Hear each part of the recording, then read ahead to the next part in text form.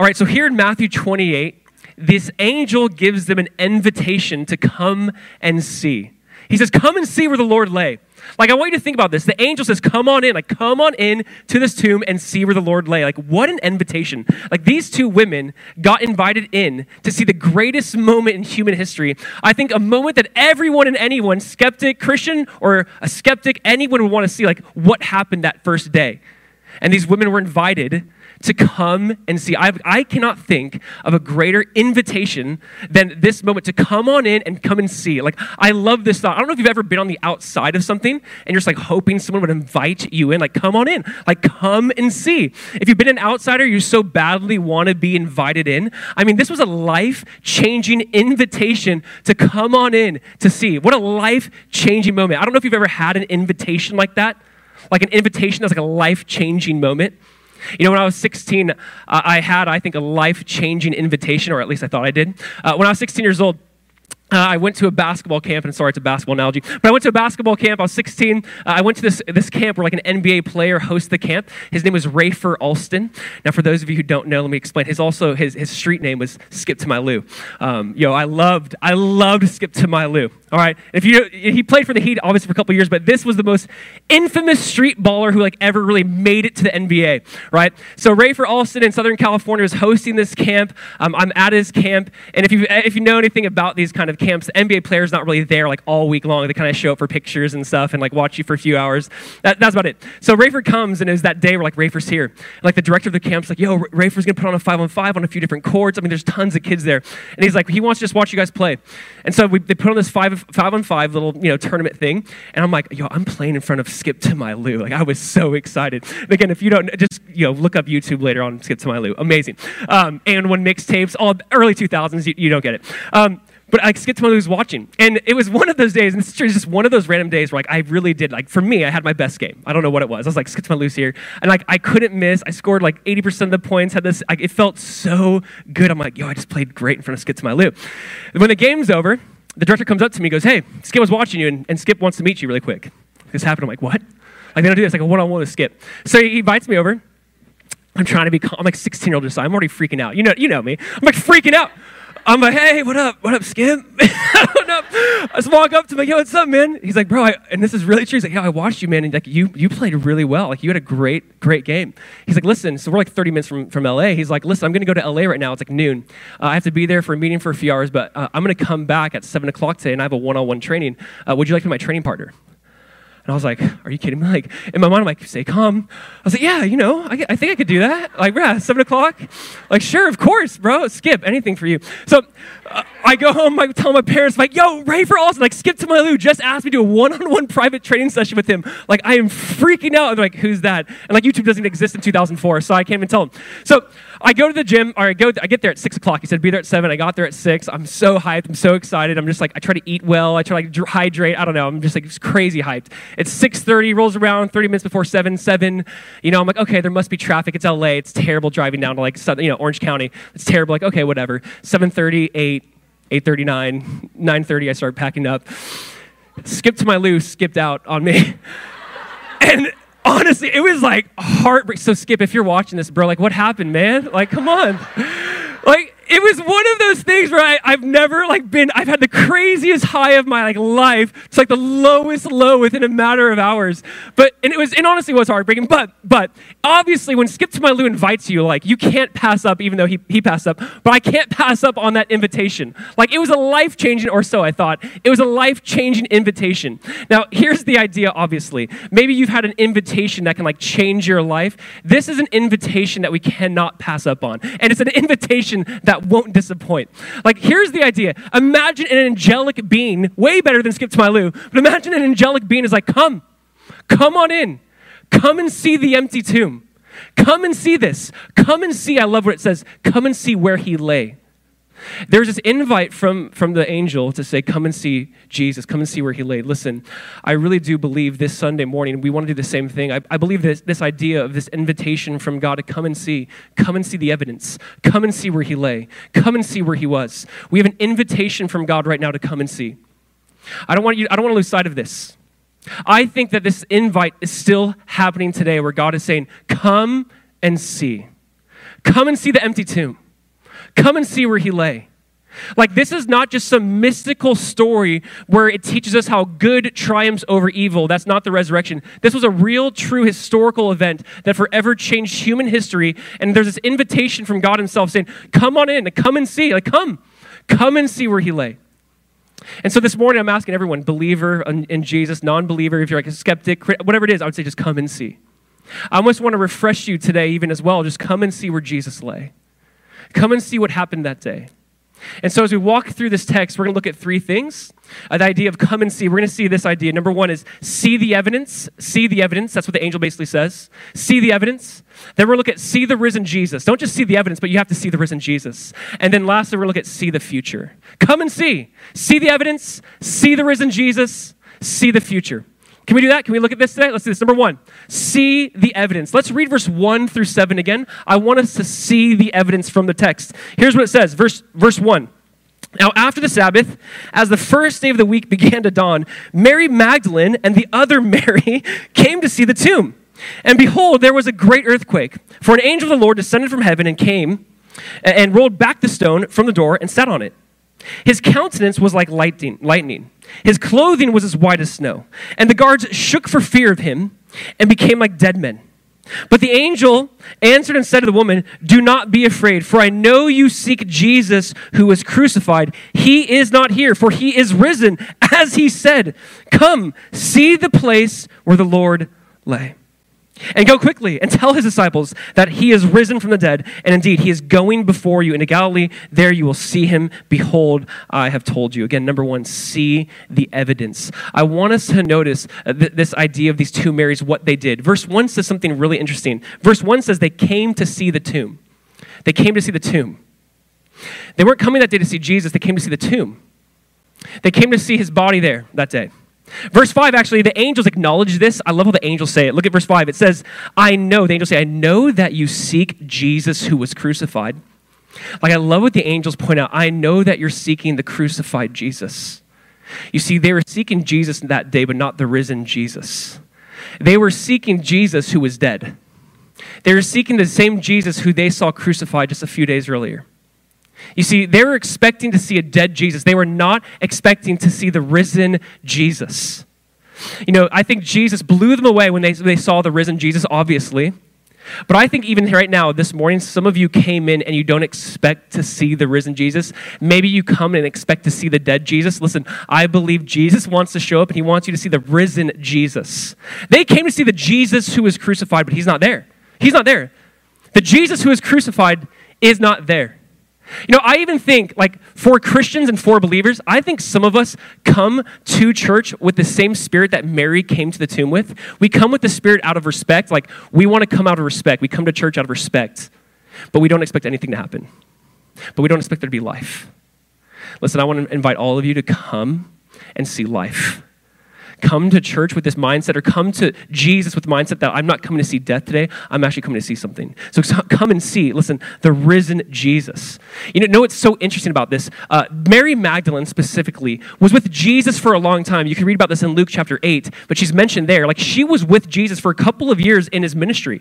We're told that Mary Magdalene was the woman that Jesus cast 7 demons out of her. Like, she was around Jesus. She was with Jesus. She was with the 12 disciples. She walked with Jesus. The point is, Mary saw some pretty incredible things. Mary saw Jairus' daughter come back to life. Mary saw Jesus feed the 5,000. Mary would have seen in all of these miracles, witnessed them, watched them firsthand. She would have seen Lazarus come out of the grave. I mean, Mary has seen some incredible things about Jesus, and still she's coming with this mindset that he must be dead. Even though Jesus multiple times says, guys, I'm going to go to Jerusalem and die on the third day rise. And Peter was like, Jesus, what the heck are you talking about? What does this mean, death? Not you. That can't happen. You're the Messiah. It's crazy. Like, Jesus even said, I'm going to die and rise again. But still she, and really no one that day expected a risen Jesus. Like, we have to get this, right? Sometimes there's this mindset today that we think, oh, people back then, they're just so naive. I mean, they would believe anything, any weird story, any miracle story, they just believed it. No, the same evidence we need today is the same evidence they needed back then. Like, when people say, oh, back then people just believed anything, I mean, that was just like their culture. Like, they were just really like into mystical kind of things. That they were just open to these things. When people say that, it means they don't understand history. Like, understand this, the Greeks and the Romans, here's how they viewed the body, right? To them, the body was weak. To them, the body was like, when it's dead, good. The body's not good. Actually, the Spirit, like the day someone died, according to the Greeks and Romans, it's like the Spirit was liberated that day. They don't want there to be a physical resurrection.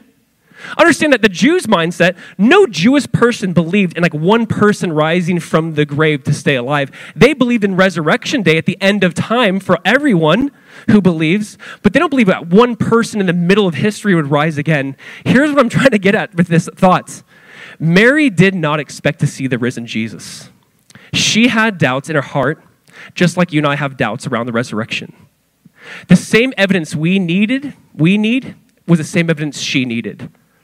You know, C.S. Lewis talks about this. He says, he talks about this as chronological snobbery. He says, like, as we get kind of further and further into history, we just always assume we know more, we're smarter, we're better. We assume the previous generations weren't very smart or wise. We just kind of built upon everything, and they didn't know what they're talking about. And really, there's like a snobbery kind of mindset to that. We got to understand, for Jews to believe in a resurrected Jesus, it would take a resurrected Jesus.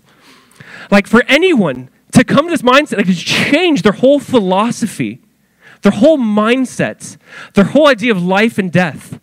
It must take some sort of cataclysmic change to happen for them to change and shift their mindset. You see, I want to do the angel that said, come and see, where like, we need to this day consider the evidence. Actually, John chapter 20, verse 2, this is what Mary said, because John kind of gives us like an insight into the story, that Mary runs to Peter, and here's what she says. She says, they have taken away the Lord out of the tomb, and we do not know where they have laid him. Like, Mary's like, they've stolen Jesus. Again, there's not even like if you had like 1% belief in your brain, like maybe, could it actually be that Jesus is risen? Like, it's crazy there's not even like that thought. She's like, he's stolen. They stole his body. Like, there's not even this thought, like a little minute thought, like maybe what he said has come true. You see, I think our hearts have this like default mode towards doubt and skepticism, and I get that. We even read in verse 17, let's look at the verse again. It says, when they saw Jesus, they worshiped him, but some doubted. I mean, again, think about this. They're looking at Jesus going, I don't believe what I'm seeing with my eyes. You know, I want us to really get this and take this to heart for just a second. I try to write it this way. The human heart does not want to believe in something that will make it give up control. Do you see what the resurrection does? The resurrection of Jesus means, oh my goodness, he's everything he claimed to be. He's the Son of God. He was before, like, the world. He was with the Father. He is eternal. Everything Jesus ever claimed that maybe they're like kind of brushing aside for the sake of his miracles and teaching and helping people, they're like, oh my goodness, this is real now. You see, I think that we're kind of inclined not to want to believe in the resurrection because we know what it means. We know if Jesus is risen, that he is Lord of all. We know that if Jesus is risen, that we must put our lives into his hands. We know that we must give up control if Jesus rose again. And which is a beautiful thing, but it's a scary thing. It's scary for us to be like, oh my gosh, Jesus rose again. Like, so he is everything he claimed to be. Can I tell you, you guys know this. Like, if Jesus did not rise, we are obviously wasting our time here. But if Jesus rose again, which he did, then everything he said matters. Like, this to me is the crux, obviously, of Christianity. Paul says that, like, if Jesus did not rise, you are the most pitiful people. Like, we are. He's like speaking to us. But if Jesus rose again, then we have to relook at what he said. We have to relook at what he did. We have to relook at what he claims. It means that my life must come under control of his life. You see, there's this idea again of the resurrection that I want to just invite you into. Come and see the evidence. Like, come and see. It is going to be so important that we slow down and take the time. It's funny to me how even the enemies of Jesus know he'd rise again, because they're like, yo, look, listen, Jesus claimed he'd rise, so don't we just throw a few Roman guards in front of the tomb? Even they seem to have more faith and belief than the disciples did. We're like, we need to put some guards in front of there because maybe the disciples will steal the body. Let's put some Roman soldiers in front of there. And the disciples don't even have that mindset. Mary doesn't have this mindset. They're just going to the tomb that day and they're like, where's my crucified Lord? They must have stolen the body.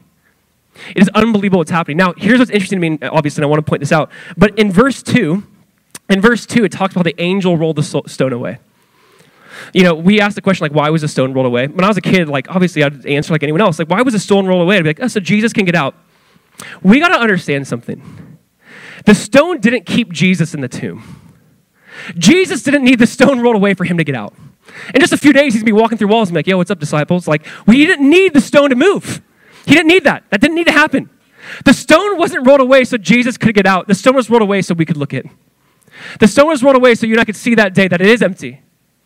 You see, God is not stuck. God is not captured. God is not hidden away. God is free. Jesus is risen. He did not need the angel to do this. It was for our benefit so we could come in and look inside.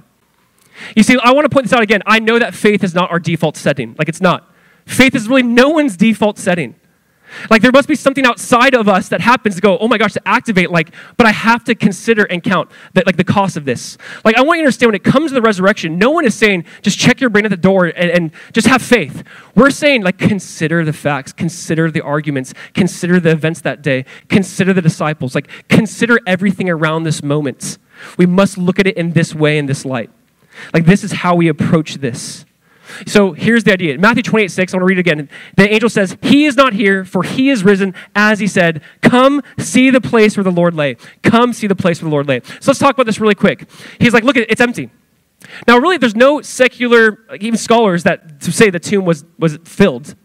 People will acknowledge and say, yes, okay, that Sunday morning the tomb was empty, but how was it empty? Usually there's only two ideas behind this, right? So stay with me for this.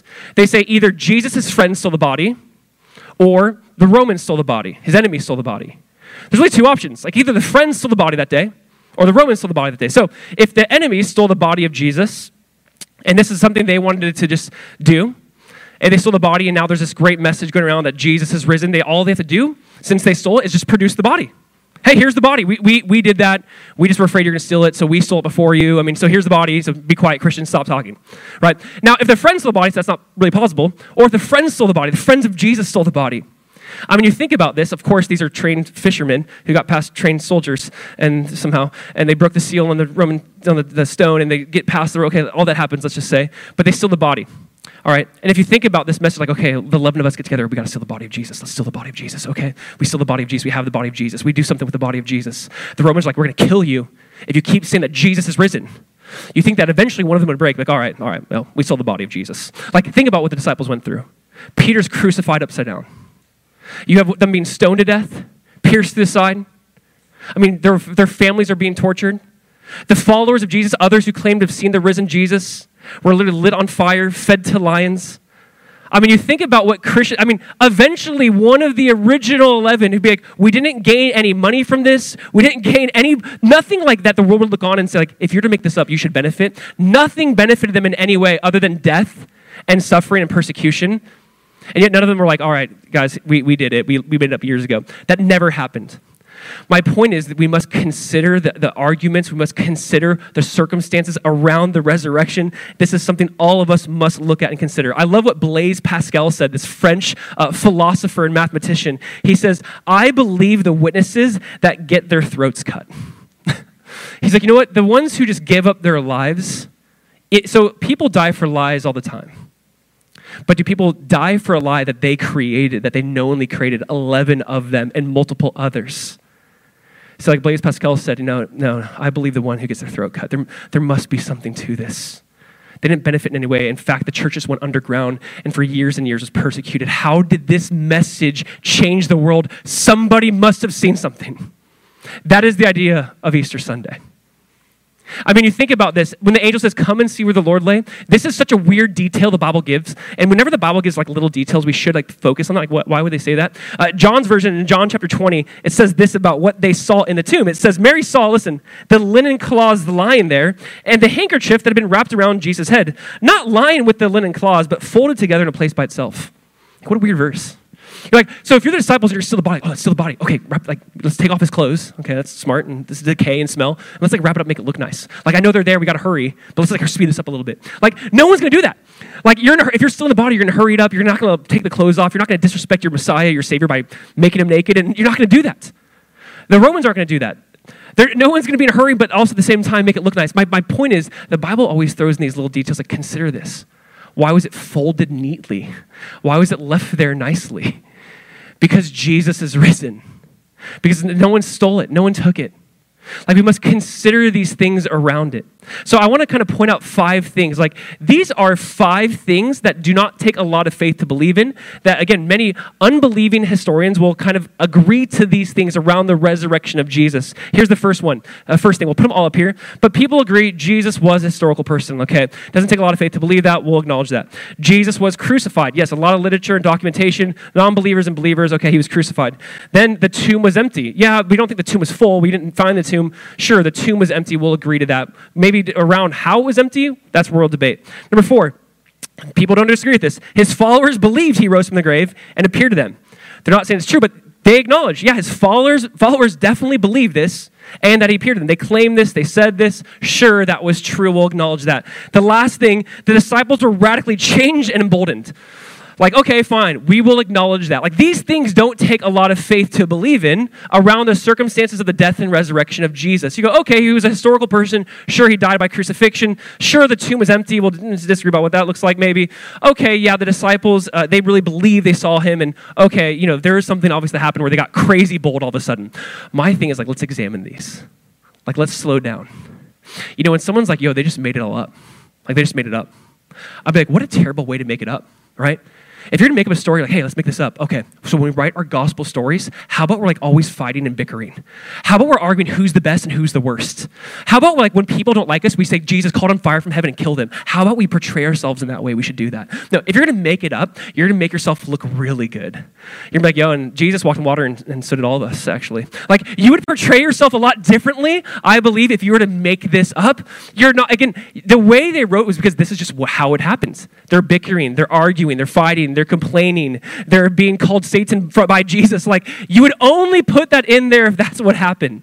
Like, I want you to consider just if they made this up, what that would look like. Would you really do this? Would you really say, hey, let's make this up and let's have the first people to witness Jesus be women? Yeah, that will hold up in court. No, it won't, right? Back in that day, that wouldn't hold up in court. A woman's testimony was not allowed or received in court. If you're to make this up, why would you say, I know that they don't receive that and like believe that, but let's just put that woman psalm first anyways. The only way you would write that in is if that's what happened.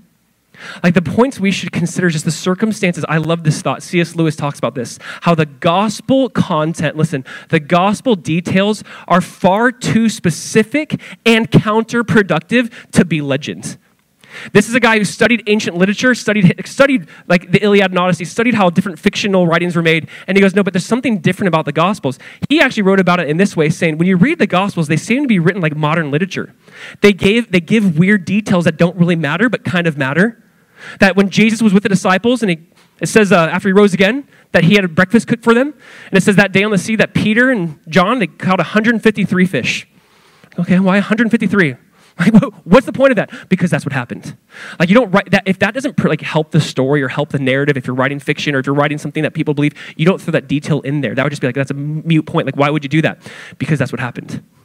My point behind this, I agree with C.S. Lewis on this, that the gospel content is far too counterproductive. Why portray yourself in silly, foolish ways? Far too detailed for it to be legend. Just consider consider the circumstances around this, unless this is what they saw. You see, we got to consider that day. How Peter went from denying Jesus by the fire when this little girl kind of tried him. He's denying Jesus by fire. And just a few days, he's preaching the gospel in front of thousands of people. He's been thrown in prison. Like, what changed in you, Peter? Like, how did you go from this fearful guy to like being crazy bold?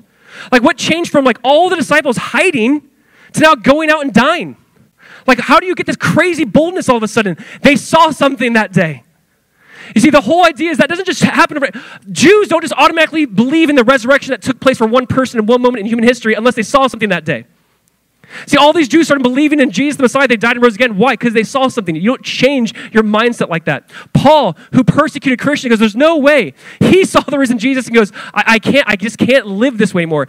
I've seen the risen Jesus. My life is forever changed. James, the brother of Jesus, goes, yeah, my brother truly is Messiah. That would take the resurrection for that to happen, for me to believe my brother was the Messiah. There's no way, Josh, there's no way you're the Messiah. Like, it would take the resurrection. My point is, it takes all of these things. It takes so many things for us to go, yes, Jesus, you've risen. How do 12 misfits, tax collectors, fishermen, zealots, how do these men change the world? How does Jesus never write a book, and yet more books are written about him? How does Jesus never do any artwork, but yet more artwork is about him than any other person? How does Jesus never write a song, but there's more songs written about this person?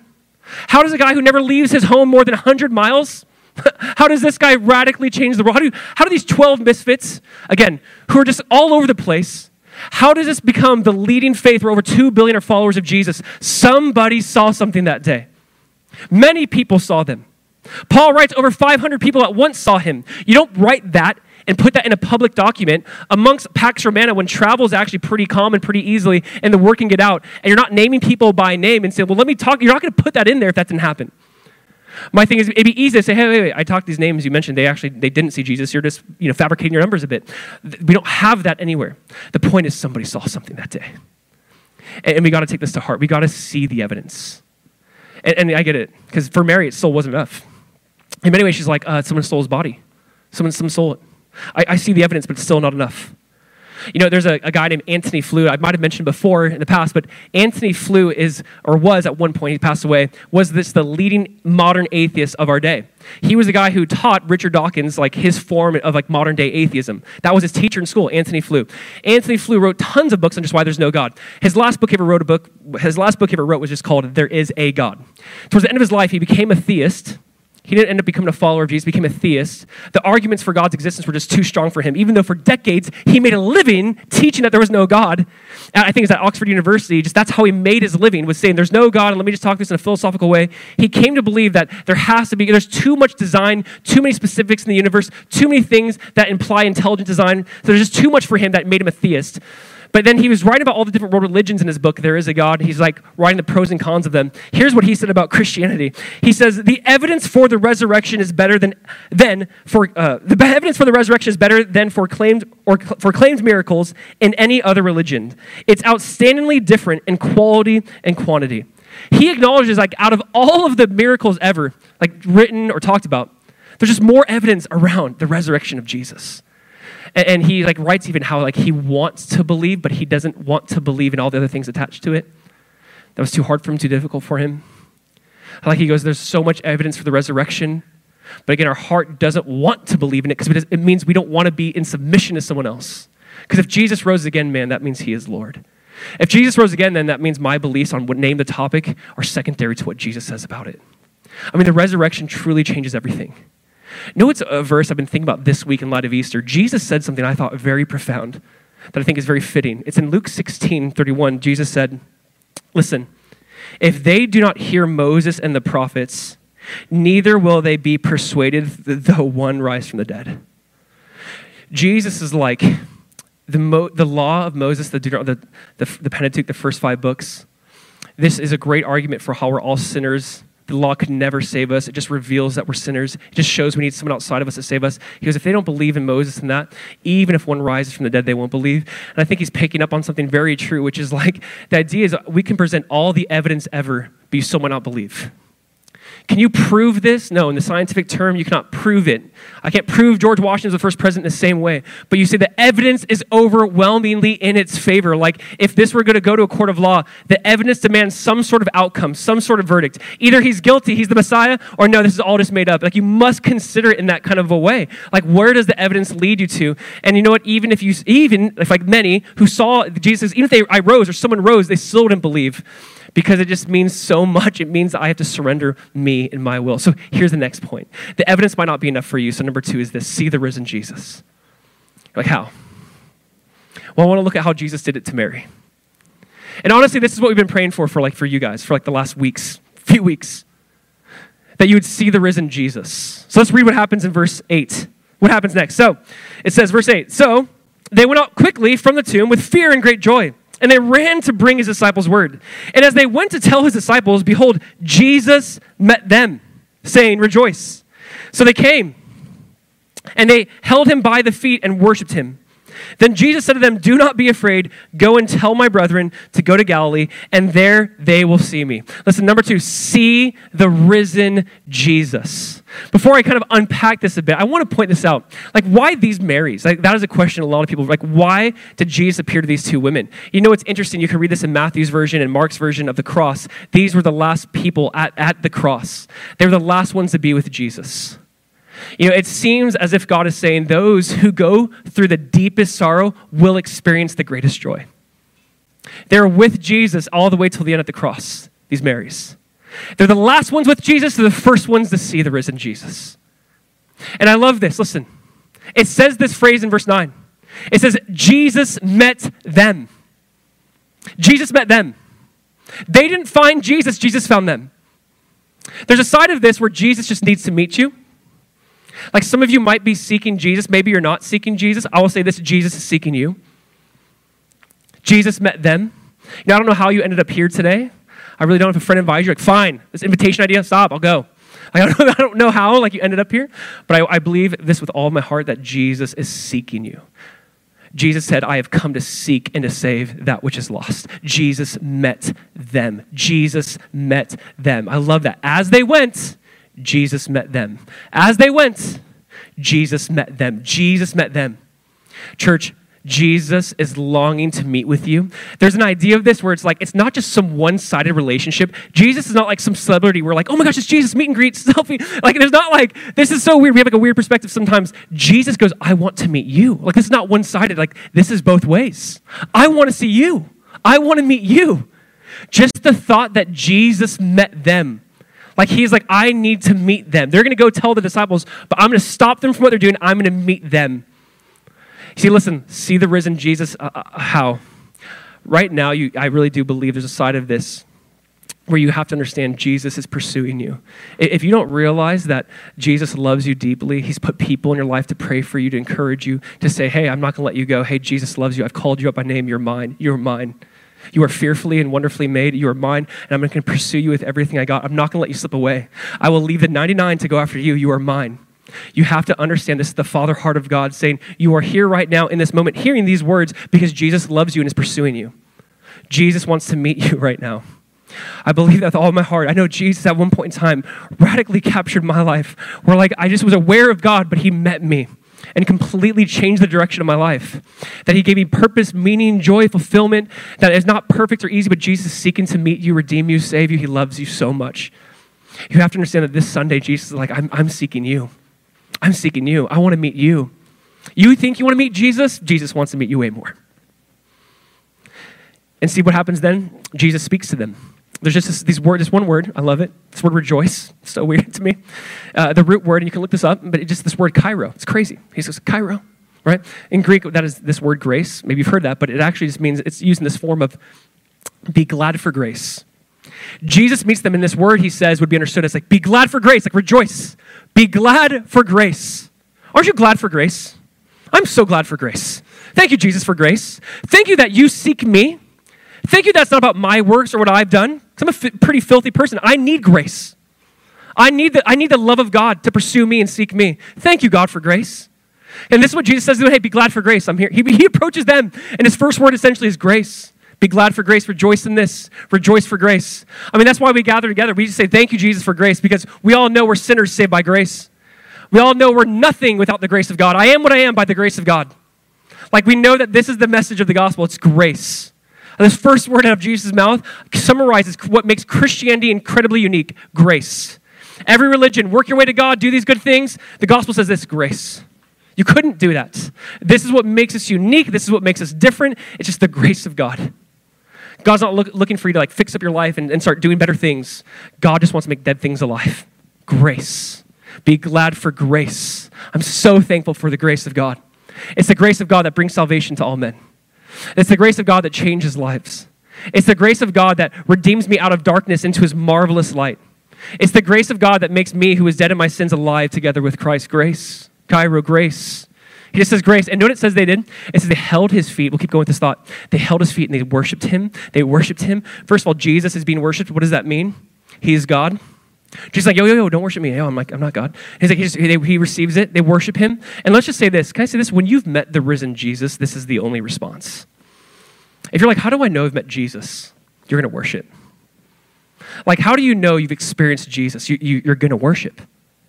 I mean, I think about the beginning. I'm just like listening to the worship in the beginning. The words were so heavy, so weighty, so beautiful. And you can't help but just, it resonates in your heart. You're like, yes, I'm going to sing. I got to sing. It's going to come out of me. If you've met the risen Jesus, you're going to do what these Marys did. You're just going to worship at his feet. I want to say this and just be really clear. If you've ever, I don't know if I'm saved, what's going on, listen, you know that you have this heart of worship God is producing in you if you met the risen Jesus. He's just doing something different in you. And then I love this. Keep going with this thought. Jesus is like, hey, go and tell. Go and tell my brethren. Do you know what the angel said in verse, 7? The angel says, go quickly and tell. And then Jesus says here, go and tell. I love this. This is Easter Sunday. Easter Sunday begins with, come and see. And it ends with, go and tell. The angel's like, come on and see where he lay. And they're like, now go and tell. And Jesus goes, go and tell. You see, Easter is that. It's come and see Jesus. Now you cannot keep this to yourself. Go and tell. If you ever get frustrated by annoying Christians, I'm sorry, it's Romandy. That's the first words out of Jesus. That's the first 2 imperatives. Go and tell. Come and see, go and tell. We have to. This is just a part of our commissioning from Jesus. We got to go and tell. If you experience the grace of God, you come and see, and then it's going to be go and tell. And we go and we tell. I love this. Don't just sit in the garden. Get to work. You could just sit in the garden all day long and be like, oh my gosh, Jesus is risen. It's amazing. Yeah, it's true. But go tell people. Invite people into this wonderful message, this wonderful news that we have. Go and tell. And that's what they do. You know what I love? The Bible is so crazy. The Bible is so unique to me, right? The more I say it, the more I'm like, oh my gosh. Does anyone else see this? Know this? It's so cool, right? So this idea, this garden moment, obviously, this garden moment, Jesus, we're told, was buried in a garden tomb. Mary at first thought he was a gardener. This garden moment takes us back to the first garden. Because the first garden, Adam and Eve, man and woman, walked with God. There was joy. There was peace. There was this walking with the presence of God himself. They knew God personally, firsthand, had intimacy with God. They knew God. Then Adam and Eve sinned and fell. Eve takes the fruit, shares it with her husband. She gives some false news. Hey, eat this, knowledge of good and evil. You see, something was lost in the garden, intimacy with God. Sin won. Death came into the world. In that first garden, there was sin and death, false news that goes out. But here in this garden, death does not win. Jesus wins.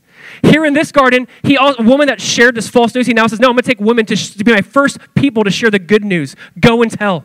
See, everything that took place in the garden, God was trying to undo and rework and say, now in this garden, death doesn't win, sin doesn't win, I win. I've conquered sin and hell and death. In this garden, I'm going to send my women to preach the true news. I'm going to send the Marys to go and preach the gospel. And I love that Jesus is basically undoing what took place in the first garden. Listen, Mary met the risen Jesus that day. And what needs to happen is we need to meet the risen Jesus. Church, listen, see the evidence. Consider it. Just consider it. See the risen Jesus. Jesus right now, I believe, is pursuing you more than you're pursuing him. And here's just the last thing. See the future. When I say see the future, let me just say this. When you were the first disciples, right, and you walk in, you're Mary, you see the tomb. You see that it's empty. Here's what that communicates. Wait, Jesus, as the angel said, is not dead. He's alive. When you see the tomb being empty, you know what it tells you and I? It says that we too will die, but we too will live. See, the future is this. Because Jesus rose again, we will rise again.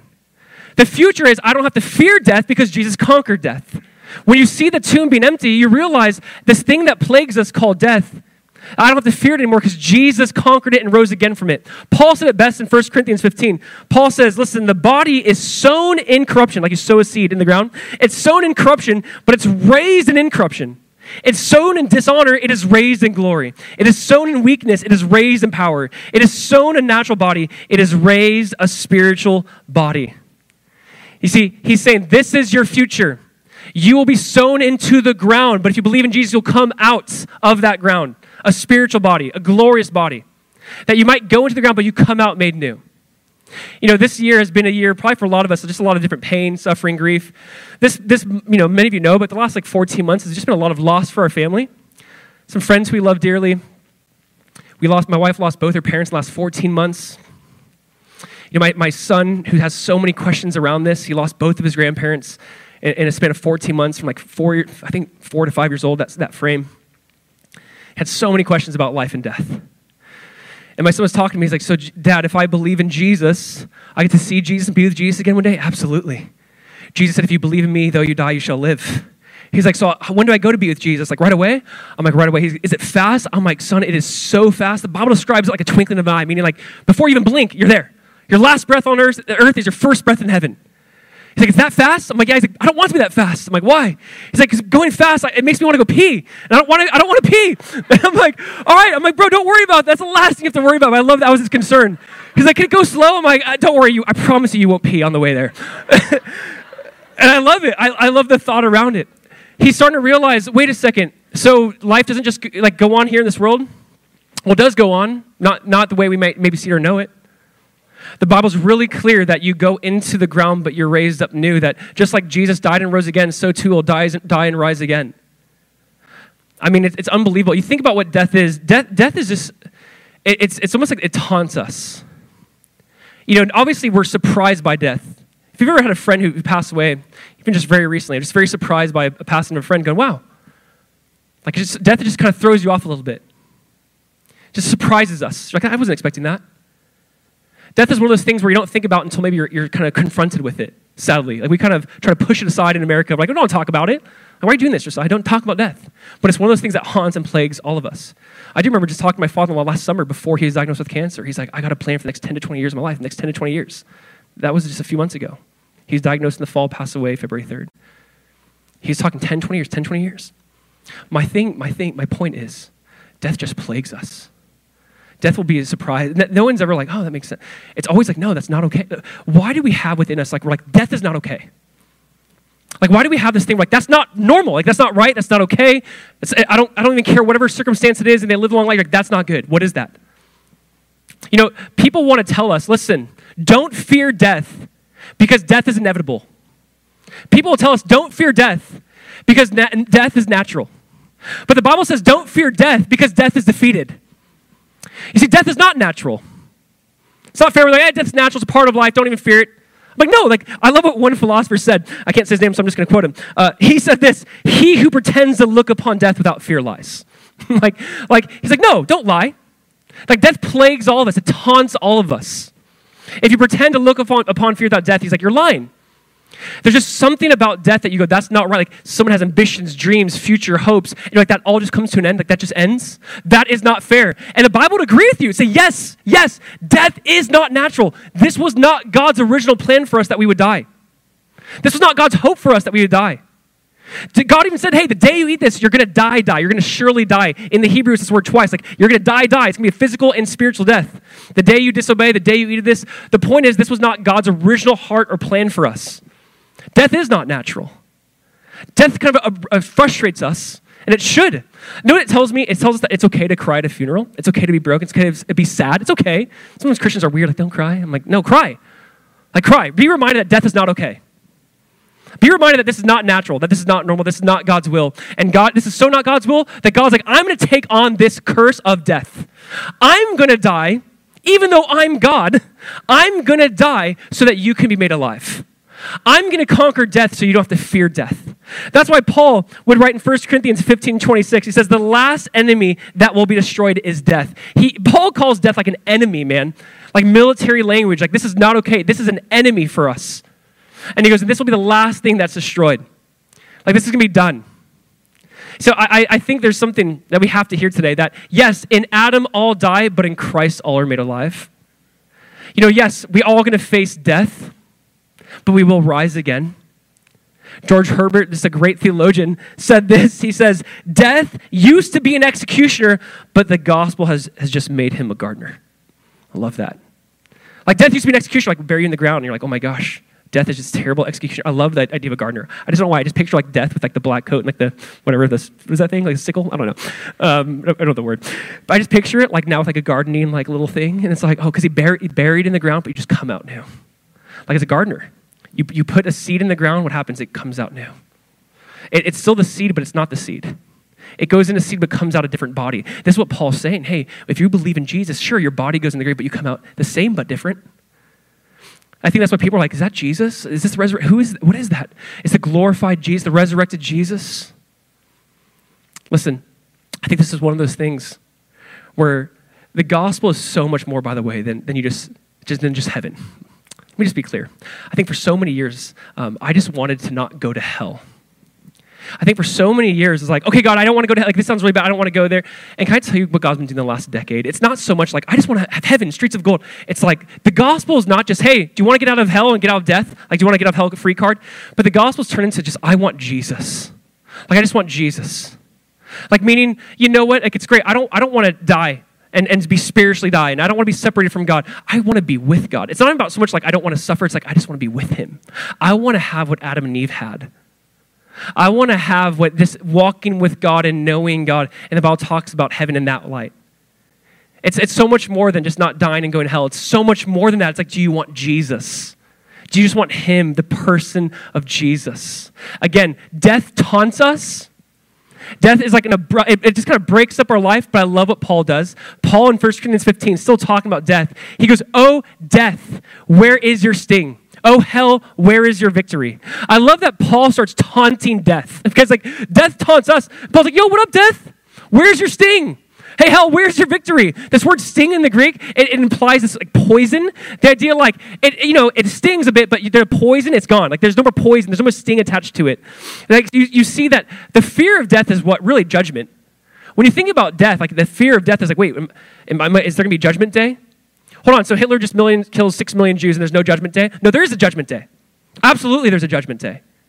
But Paul says, you know what Jesus' death and resurrection means? It means Jesus bore our judgment. That Jesus experienced judgment day so we could experience that Cairo, that grace. You see, that's why Paul's now taunting death. He goes, you lost your sting. The fear of death doesn't haunt me anymore because the fear of judgment doesn't haunt me anymore. You've lost your sting on me. Hell, you lost your victory. Jesus is victorious. Church, I just want to invite all of you into what Jesus invited us to. Jesus, that day when his friend Lazarus was dead, looks at his sisters and says, I am the resurrection and the life. He who believes in me, though he die, shall live. Do you believe this? I love that. Jesus asked that to them. He goes, hey, your brother's dead, but listen, I'm the resurrection and the life. I am. And though you die, if you believe in me, you shall live. Do you believe this? And I want to ask that same question. Do you believe this?